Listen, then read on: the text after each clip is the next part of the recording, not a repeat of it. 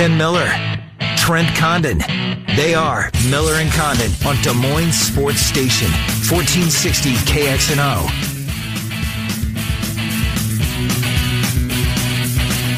All right, good morning, everybody, and welcome. It's a Tuesday here on, well, everywhere, on Des Moines Sports Station, 1460 KXNO. Trent Condon and myself, Miller and Condon, with you for the next couple of hours, talking sports with you and localizing at every opportunity that we get, and we will do that here today. Coming up, of the first of our guests will be Eric Heft, the analyst for men's basketball and football, but we will talk Iowa State and Big 12 basketball with Eric Heft coming up here in about 20 minutes or so. Look forward to that conversation each and every time, today being no different. Shelby Mast, he's Gannett's bracketologist. You can find his daily update at bracketwag.com. He joins Trent and I every Tuesday at about 10:45, right through the Selection Sunday, the Tuesday following, and then periodically throughout the couple of weeks as we run to the Final Four. But Shelby Mast will be here.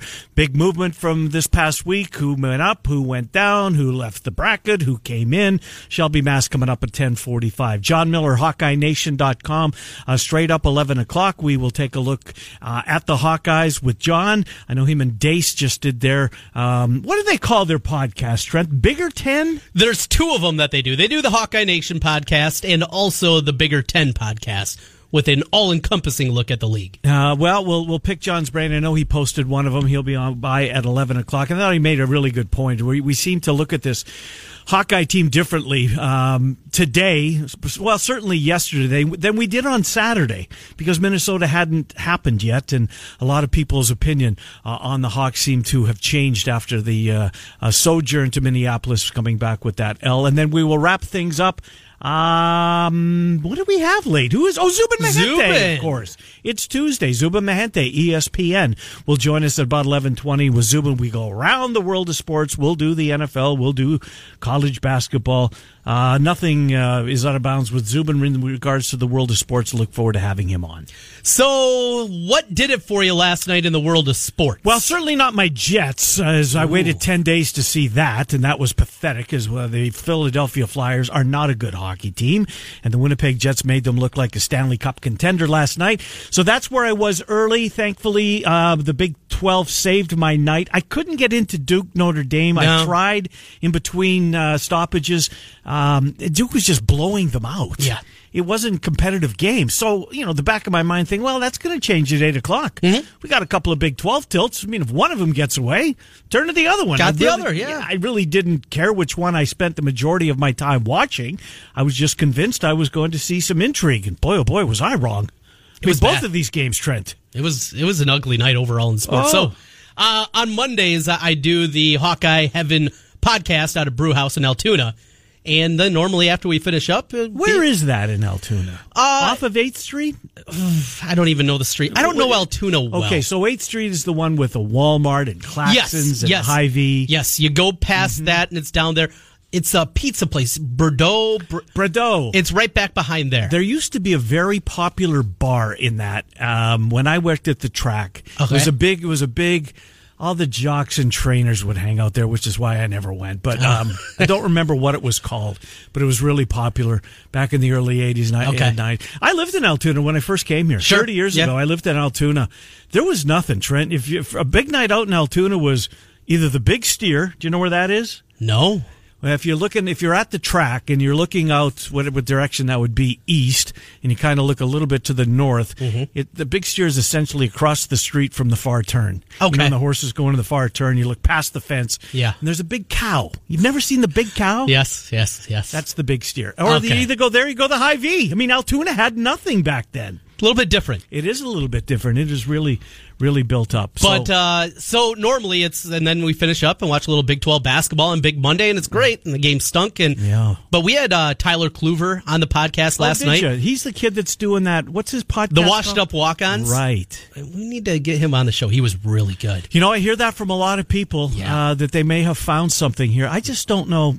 I mean, I have no idea. Are they in this to make money? No, I don't think so. I think it's more of a fun thing. Because I don't know how you monetize podcasts. Well, just was reading an article in the Wall Street Journal on Bill Simmons. No, wait a second. You're trying to convince me you're reading the Wall Street Journal. Yeah, I'm just like your former partners. No, please no. No, it was I saw it on Twitter. I clicked on it. Oh, okay. It could have been from anywhere, and I would have clicked on it because it was Bill Simmons, and I enjoy him. It was about him, but his podcast network bought him $15 million in advertising last year. How much? $15 million. I'm guessing that's a little bit different than the podcasts you're doing, the Degenerate Hawkeye. 15. So that means he's got a whole bunch of people that I still have never listened. I might have listened to one podcast. I don't remember what it was, and I probably didn't get through it. Look, I don't listen to sports talk radio. Yeah, you're different that way. You're right. You're people in this profession. That's. I enjoy podcasts. That's what I listen to the most, more than even Sports Talk Radio's podcast, because it can be very centralized. I'll listen to John and Dace talking about the Big Ten, and I'll listen to Dylan and Alex when they get together talking Cyclones, and Mark and Scott. Yes, it's very just popular. Different kind of ways to get. It doesn't slant your opinion or your take. See, that's why I don't listen to it. And this is not this is a really good testimonial for the format that we love, right? And make our living on. Well, I don't listen to sports talk. Why should you?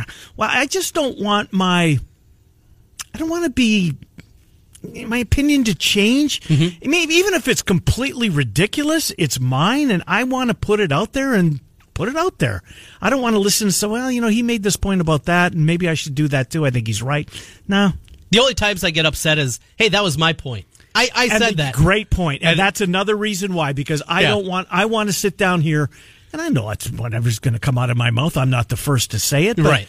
I can't say that because so-and-so said this yesterday, or somebody said this morning. I got to come up with it different. No, not going to do it. Because there's a little bit of ego. You come up with a coherent, salient point that you think is really good. Tell me when I do. We'll get a tote board here. Right. We'll see if we get one. And you feel good about it, and then you hear somebody else either say exactly the same or thing. Somebody comes to you. That's always annoying too. Oh, that's the same point that X already said. You're like, oh man, right? I thought I had a good one. They think they're boring, that you borrowed it from whoever said it for. Anyways, we move on. Yeah, the Big 12 was bad last night. I watched Baylor, Oklahoma. I'm more convinced now that this Baylor team, and I'm going to say, it's not like I just came up with this take last night. I started to say this, I don't know, 2 or 3 games back. Baylor's getting better is my point. Oklahoma, on the other hand, Trent, look, I wasn't sure about this team. We said yesterday it's James and a bunch of guys, that really don't have. Doolittle's a decent player. Is it Manick or Mannix? Manick. Brady right? Manick, yeah. He's okay, not great. I like him. But this is, and when James doesn't, get 20 or whatever, close to his season average, they're not going to be in many basketball games. Iowa State has yet to play them. This looks to me like you can put both of these.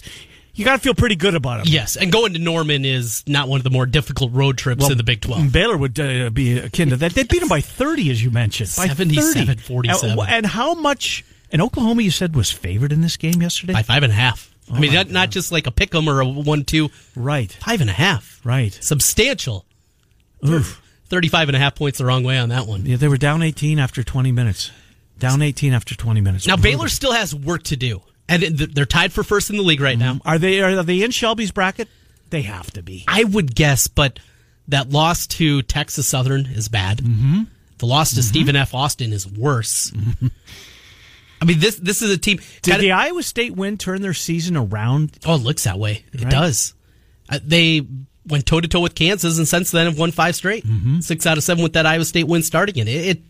This is a completely different team from what you saw earlier this year. Scott's a good coach, isn't he? He really is. Yeah, there was a lot of people questioning him when he came into the league and his use of timeouts. I remember that was always one of the talking points when it came to a Scott Drew coach team. Anyways, Baylor playing well. So we'll do that. We'll do that with Eric Heff coming up. We'll take a look at the Big 12. We'll take a look at Iowa State, obviously. That was a huge win over Ole Miss. I'm not sure Ole Miss deserved to be ranked, but they were when Iowa State played them. So, you can have the naysayers out there that once the season comes to an end, they were ranked when they played them. Yeah. I think it's more likely that Ole Miss falls out of the bracket than be a top 4 or 5 seed in the bracket. Yeah, if those are the two, if I had to choose between those two, I would say that there was more likely they fall out as opposed to staying in. You know, the SEC as a whole, and we talked about it kind of last week leading into the challenge with the Big 12. Neither of us watch a ton of it, and after watching them a lot on Saturday, the league's not very good again. Tennessee and Kentucky are getting, well, Tennessee's athletic. Kentucky's getting better. I don't disagree with the rest of your statement. But it felt like this was going to be a year. They've invested heavily in coaches and facilities and everything over the last 4 or 5 years. That football money trickling in. And it felt like going into the season, this was going to be that breakthrough year, that suddenly they were going to be in a conference that gets 8, 9, 10 teams in. I don't see that. After that top tier, and I agree with you, Kentucky's getting a lot better. Yep. They're trending in the positive direction. Tennessee's good, but after that, South Carolina really struggled non-conference. And they have who tonight? Tennessee, I think. They do. Is at that home. Early? That is. I'm going to be starting at that one, I think. That's the 5:30 FS1? Or no, it's SEC Network. It's SEC Network. Yes, it is. But the Mississippi States, even Auburn, Florida, who you expected to be pretty good. LSU's decent. They're decent. They're decent. And they didn't play in the challenge, right? They had a conference No, there was game. a few of them where, there was 4 of them, I don't think, that participated. Yeah, kind of weird how they selected the teams to participate and who they kept out. And with the SEC being down for what it was anticipated, the Big East is down. You look across, and the talk of Pac-12. 8 teams. Yeah, the Pac-12 might be a one big league. Yeah. 8 of the 10 in the Big 12. It's not a stretch because you can't just look at the conference individually. It's not a vacuum. It's everybody else. What does Shelby have? Let me see what Shelby Mast has right now. I would guess he has at least 7, if not 8 in. And I would bet it's 8. From the Big 12 you're talking? Yeah. Big 12 has 8. Here's his multi-bid conferences. Big 10, as of today, and Shelby updates his bracket. This one was updated this morning. Boy, oh boy, this dude doesn't sleep. 5:17 a.m. Central Time, he updated his bracket. 10 from the Big 10, 8 from the ACC, 8 from the Big 12. SEC has 7, Big East 4, AAC 3, 2 from the Pac-12. 2 from the Pac-12. 2 from what? And this isn't down. Shelby's Gannett's blogger. We're lucky to have Shelby Mast. I'm glad we came up with that or found that relationship. Did you find him? Yes. I know I didn't. Yep. Yeah, good job out of you for that. I've talked with Shelby now probably 5, 6 years. Have you? Yeah. Because he started at the Indianapolis Star, which is a Gannett property, and then USA Today says, hey, let's take this guy. He can be our guy, and he's more from there. And people always ask, what's bracket WAG? What's that mean? What's bracket WAG? WAG is Wild Ass Guess. Is that what his stands for him? Yeah. It also stands for wives and girlfriends. Oh, really? Yeah. You can see that it's a big European thing with the soccer players and the soccer wags. I thought a wag is somewhat of a not a know-it-all, but an insider type of thing. Or doesn't wag also mean that? I don't think WAG is the term you're looking for. No? Maybe not. Wild ass guess is what bracket wild ass guess. I think wonk is what you're thinking of. No, I don't think so. Really? Maybe. Anyways, we digress. All right, a couple of things on the NFL. Frank Schwab coming up tomorrow. Look forward to that. He's in Atlanta. We'll catch up with Frank Schwab. Cappy tomorrow. Cappy had Stan Van Gundy on his radio program earlier today, and apparently Van Gundy absolutely lit up the Chicago Bulls and their management and did so over the Chicago airwaves. So we'll do that with Cappy. Since we're talking Cap, and we always move to baseball, spring training is what, 3 weeks away from pitchers and catchers? Yeah. About 3 weeks? Machado? Harper? Nothing. Kimbrel? Although Kimbrel's, you see the percolating rumors out there about Craig Kimbrel? I hope it deals with my team. It indeed does, or I wouldn't have brought it up, Trent Condon. The Minnesota Twins! The Twins on a 1-year market correction, if you will.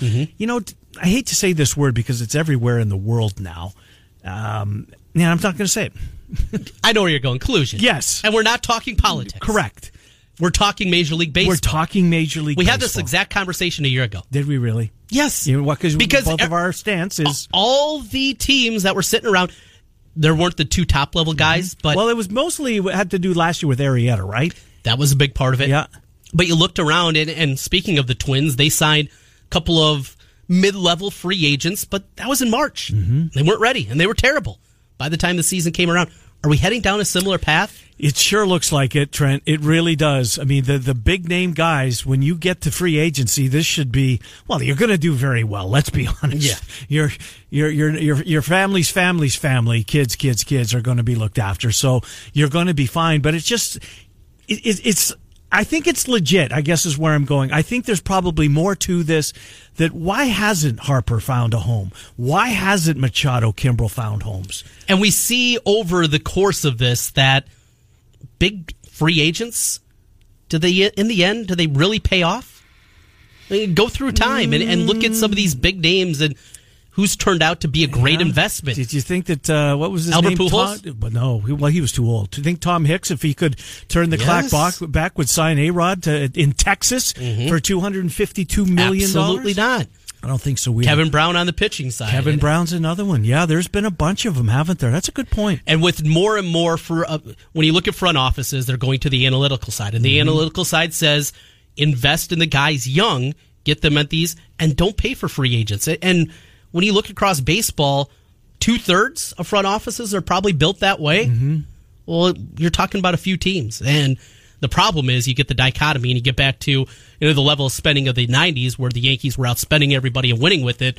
Are we heading down the same path where it's just the Cubs, Dodgers, Yankees, Red Sox, and that's it? I hope not. That's not a good thing for baseball. It's not a good thing for baseball, no doubt about it. All right, last thing, real quick. Again, Frank Schwab. At some point today, I want to take a stab at coming up with a Hall of Fame class. The Hall of Fame committee will meet on Saturday, as they always do before the Super Bowl, and induct. I think you have to have a minimum of 4 and a maximum of 8 every year.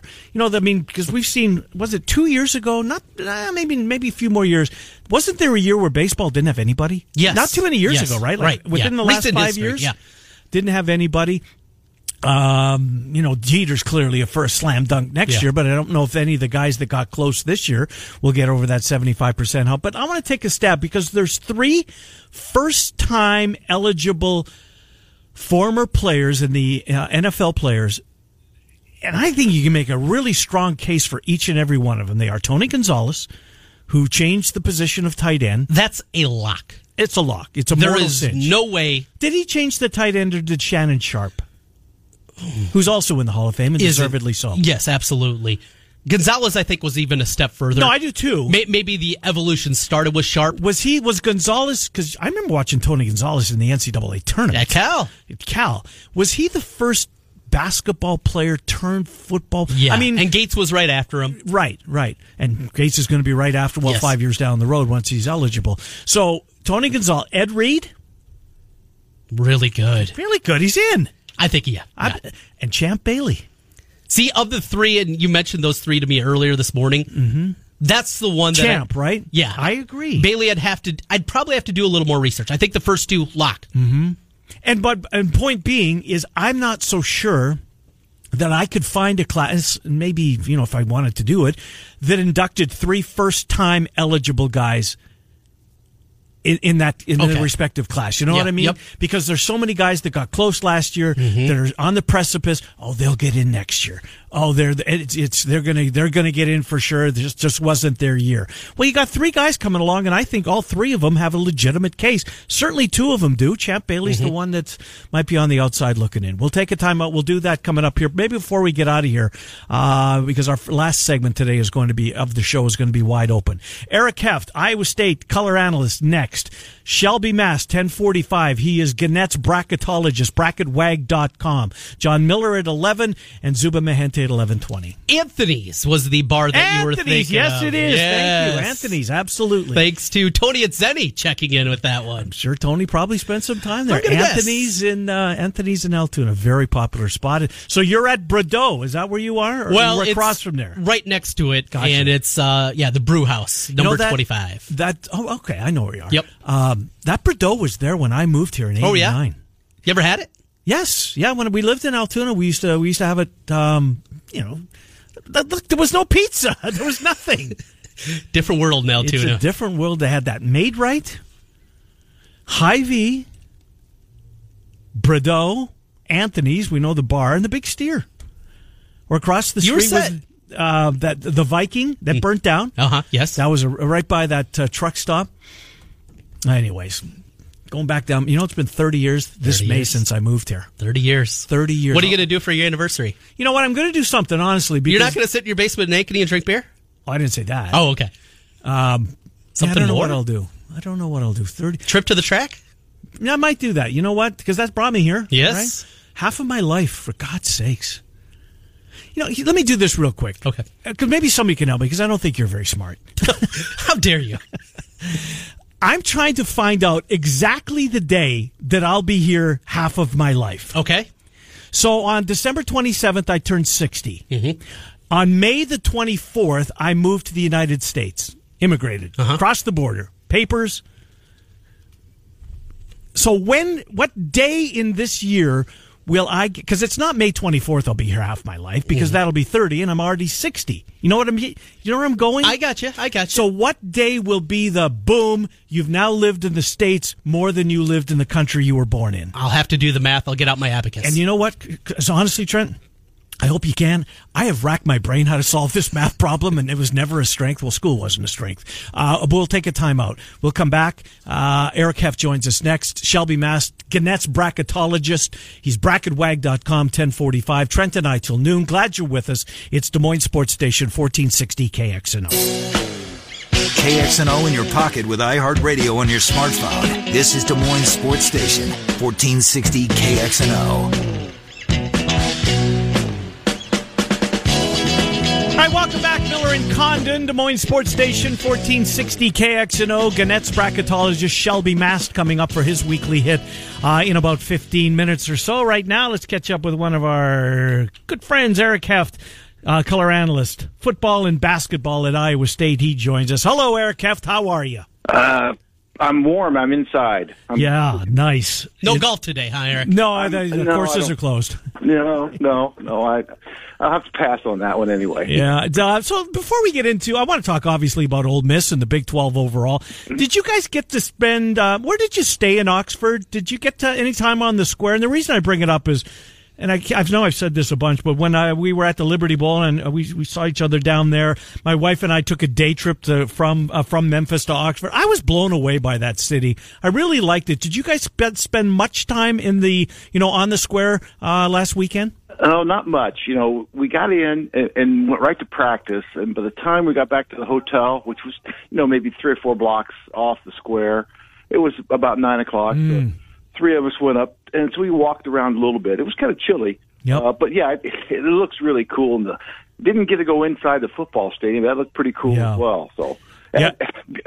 Neat little town. No, it really is. Yeah, I tried to do the same thing. I tried to find a door, the gate that was open by the big Eli Manning mural, but didn't happen. But what did happen was Iowa State played an exceptionally good basketball game. Here's what I loved about it. If you're Steve Prohm, the 19 turnovers. So while it was a really good game, he could find something to maybe light him up a little bit.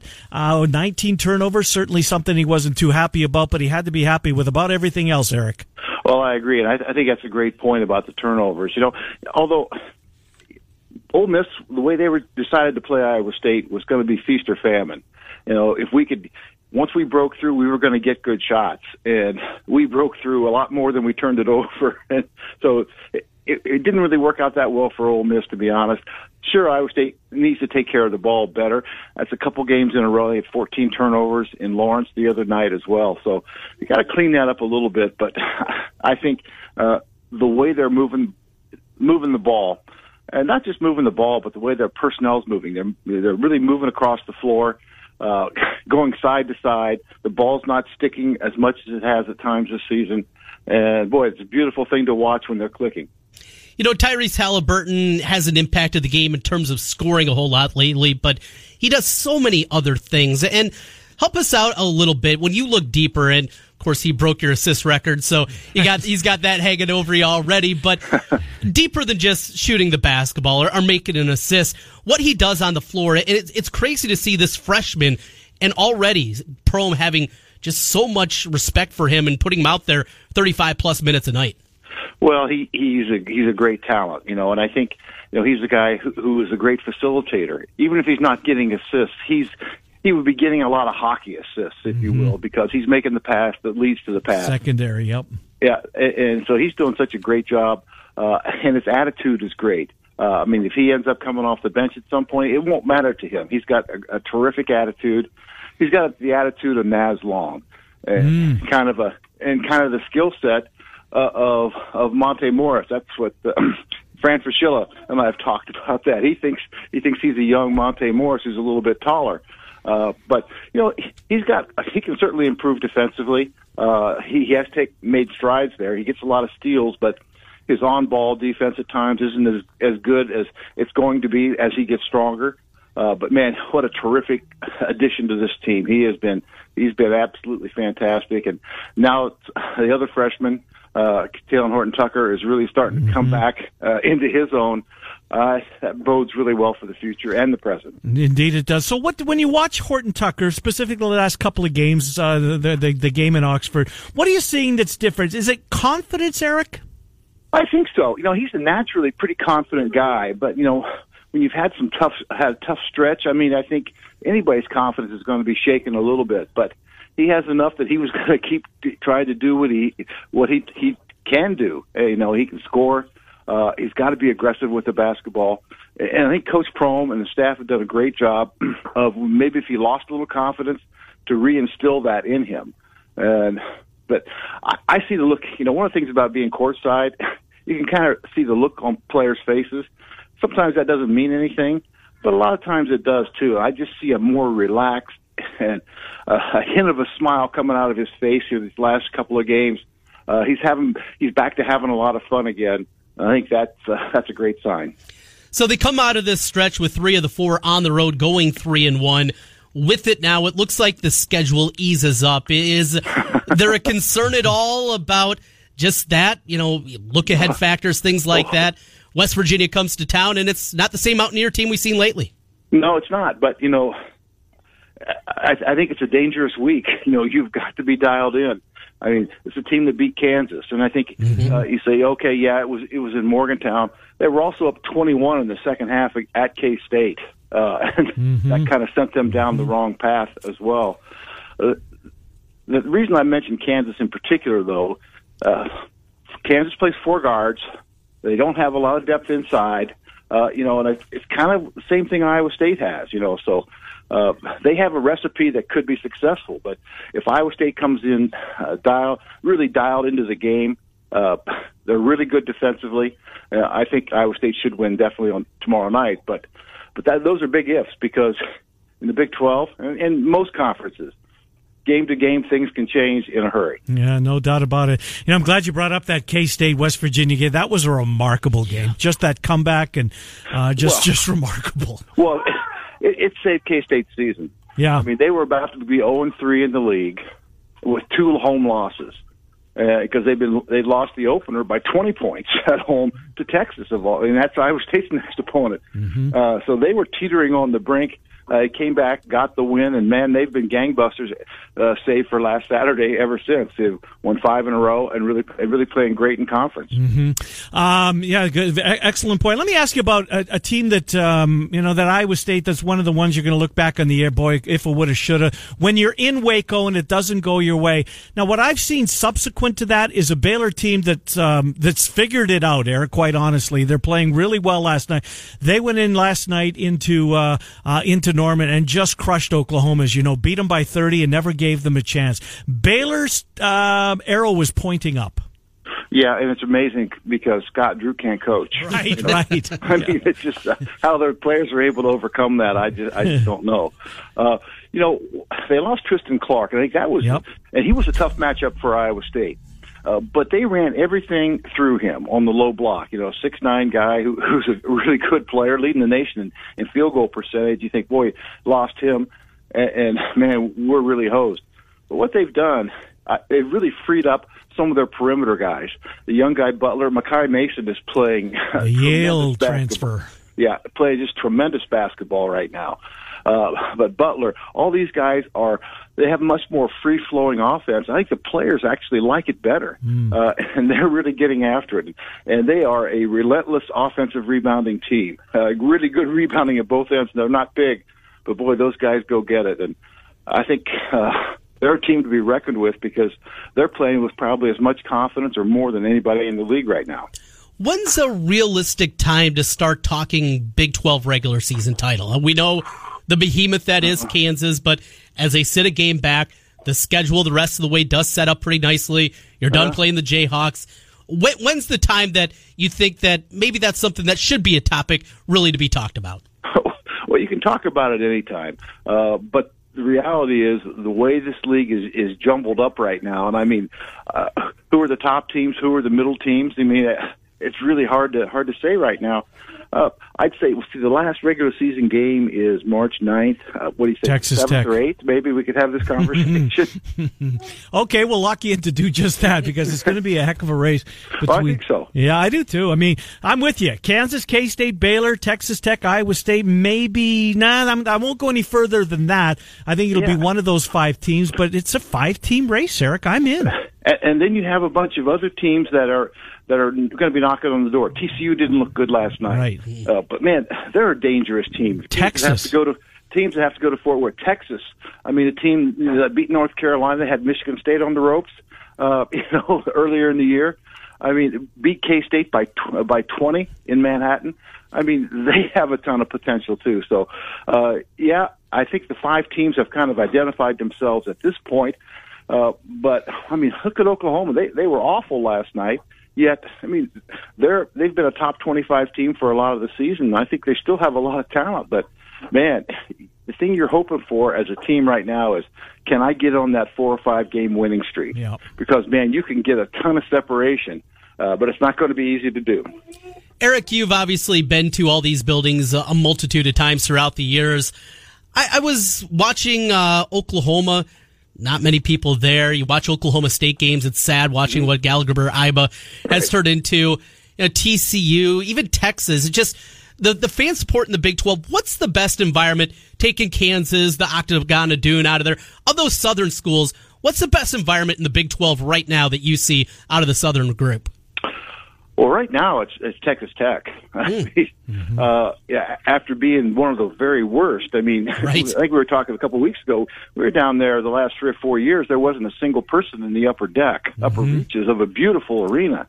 And man, now they're selling out. They're buying into what's going on down there. So. And they're nasty too, by the way, from what I hear. I mean, we have the headsets on, and the students are right behind us. I couldn't hear, but Randy Peterson and Travis, they both said, "Wow, those guys are nasty." So, but anyway, it's become a much different environment. I mean, kind of back to when Bob Knight had it going for a little bit there, but maybe even more people than that right now. So they've sold out a few games. They say it is a beautiful arena. They've got a huge, they have 38,000 students, so they're getting the students to show up, and we all know what that can do to help create an environment. But it has been kind of disappointing, some of the venues. I mean, Oklahoma has been up and down in terms of crowd support over the years, but Oklahoma State has not been good. Baylor is typically never all that great. In terms of crowd, and sometimes it belies the quality of the teams that are playing there. I mean, Baylor's had a lot of really good teams that haven't been supported all that great. Even Oklahoma, save the Buddy Hield years, it's kind of been down a little bit too. So I'm just very fortunate and happy that I do it for Iowa State, where it's great. Just about every single game. As Blair Kirchhoff called it when we had him on last week, it's the coldest walk in the Big 12, that walk into Hilton Coliseum. It's going to be no picnic tomorrow, but it'll be packed like it always is. Great to talk to Eric. Look forward to catching up with you in a couple of weeks. Thank you. All right, sounds good. See you guys. Yeah, good to talk to you. Eric Heft, analyst for Iowa State. Shelby Mass, bracketologist for Gannett, coming up next. Trent and I take you right up until noon on Des Moines Sports Station, 1460 KXNO. Sports radio in Iowa starts and ends right here. This is Des Moines Sports Station, 1460 KXNO. All right, welcome back. Miller and Condon, Des Moines Sports Station, 1460 KXNO. Let's get right into it. Shelby Mass, Gannett's bracketologist. You can read his daily updates at bracketwag.com. Bracketwag.com. Shelby joins us. Shelby, great to talk to you again. Iowa State is on the 5 line. Iowa is on the 6 line. Let's start with those two. Iowa State, a really nice win at Ole Miss. Iowa falls to Minnesota. What did either of those two, their most recent games, do, if anything, to your bracket? Oh, I hit the wrong damn button. Oh, no. God, I do it once a week, don't I? That was such a good question, too. It was. You had it teed up. Yeah. All right. Fill a little bit. I will. I'll fill a little bit. Shelby's 1 seeds, by the way. I think you could probably figure them out, although I would have missed, I'll be honest. I did not have Michigan making their way back onto the 1 seed. Maybe I should have. They play tonight, Ohio State. So we'll get a look at at Michigan taking on the Buckeyes prior to their trip to Iowa City on Friday night. Anxious to see the crowd, the attendance, what that does. A Friday night game at Carver. Shelby's back with us. Shelby, my apologies, my fault. I hit the wrong button. Did you hear my question regarding Iowa and Iowa State, their most recent? Iowa State beating Ole Miss, Iowa falling to Minnesota. What, if anything, did that do? Iowa has dipped a little bit, and not only because of their own games, but other teams around them have kind of stepped up and forced me to move them ahead. They're still pretty securely in my bracket right now. I've got Iowa State on the 5 line and Iowa on the 6 line. 2 in a row for Iowa losses, Michigan State and at Minnesota. I don't think the committee's going to turn their nose up at those. Those are, Michigan State's a very, very good team, and on the road at Minnesota, any road conference game is a tough game, and they won't put too much on them for that. Shelby, a lot of talk this year with the change from the RPI to the net rating. And, speaking of a team like Iowa, they're 28th in the net rating. In the past, it wasn't completely married to the RPI, the way that the bracket came together. But how different has it been? And the NCAA, this is their metric. They came up with this. Do you feel like early on they're going to rely on it, maybe even more than they did the RPI in the past?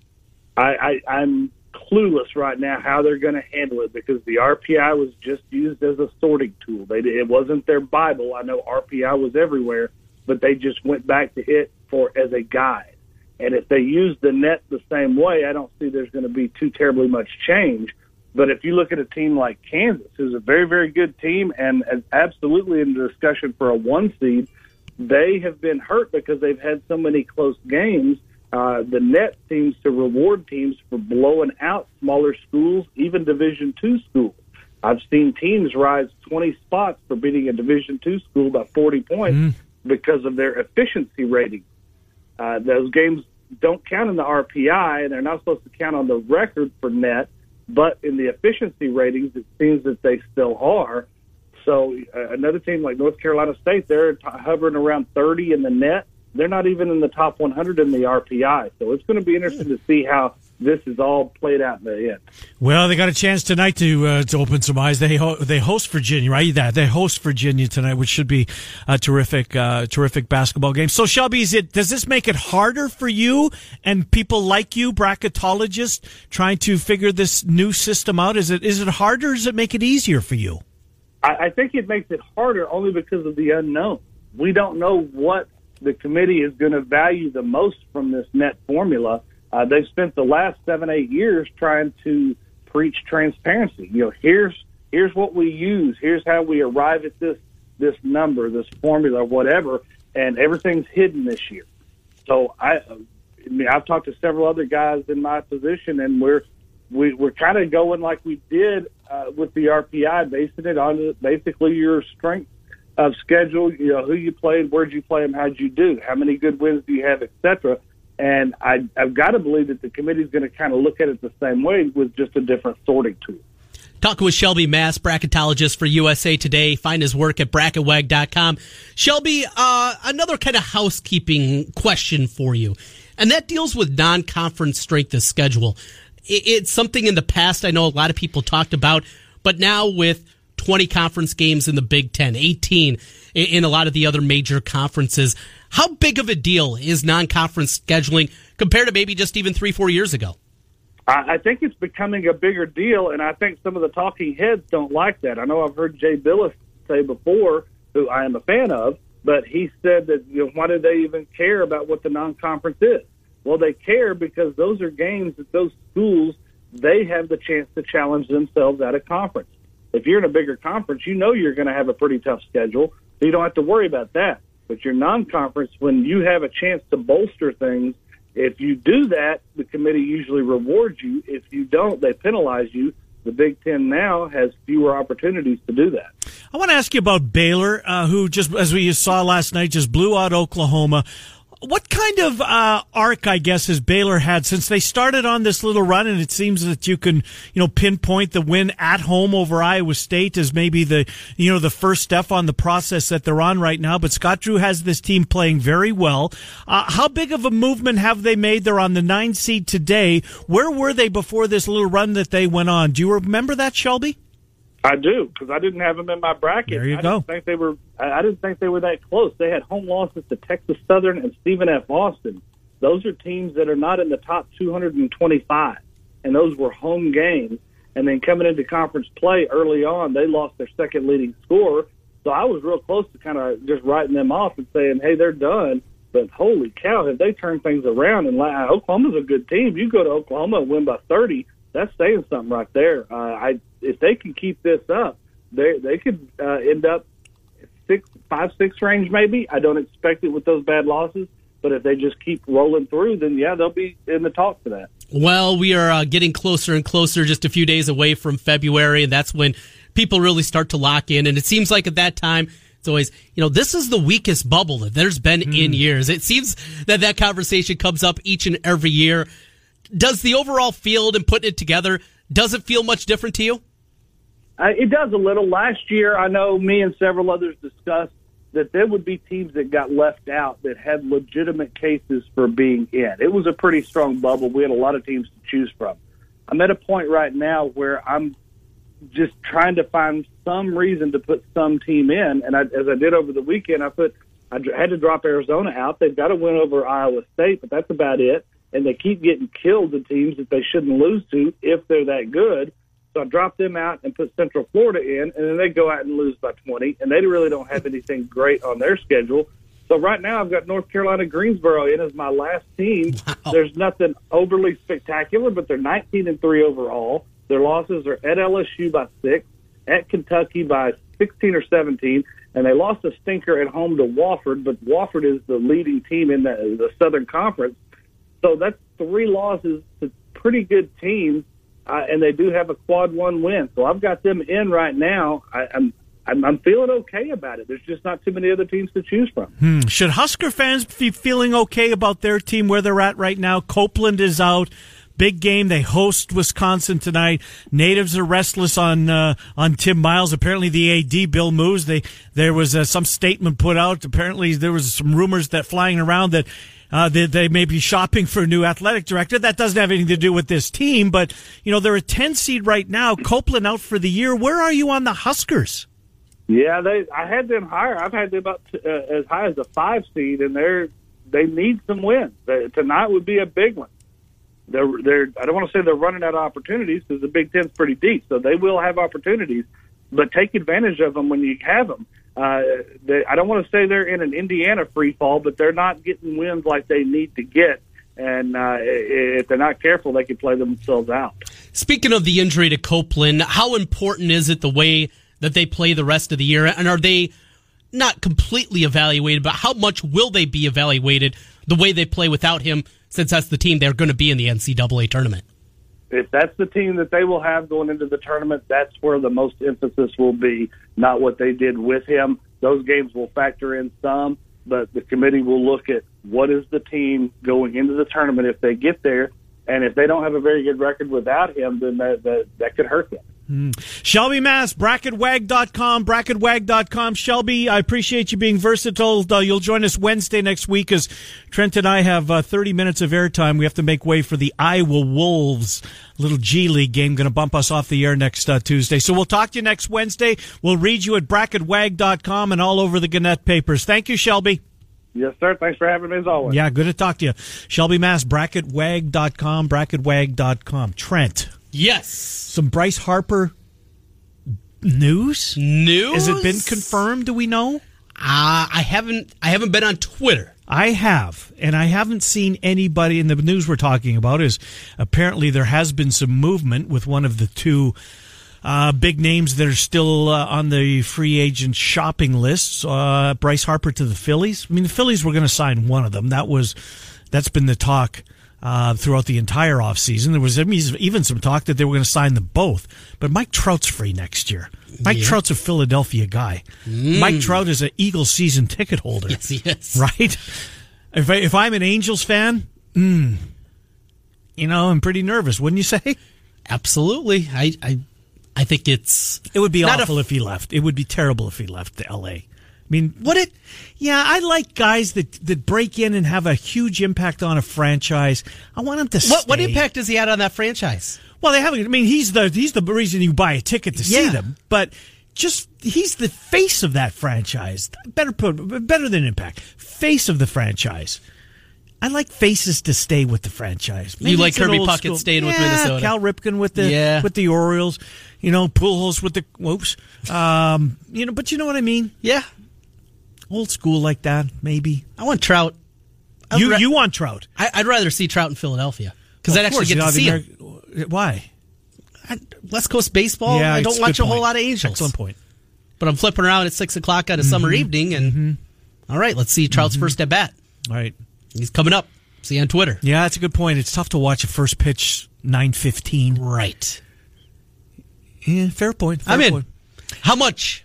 Any word? I haven't seen money. No, and it's there's been nothing. None of the big name writers. A couple of Philadelphia. I haven't seen numbers, but that's the rumor. Apparently, they are dotting I's, maybe crossing T's with a Bryce Harper to the Phillies, maybe as soon as today. Anyways, John Miller's as soon as when we come back from break, and then Zuba Mahente at 11:20. Trent and I leave the last segment open as we stay here until noon. It's Des Moines Sports Station, 1460 KXNO.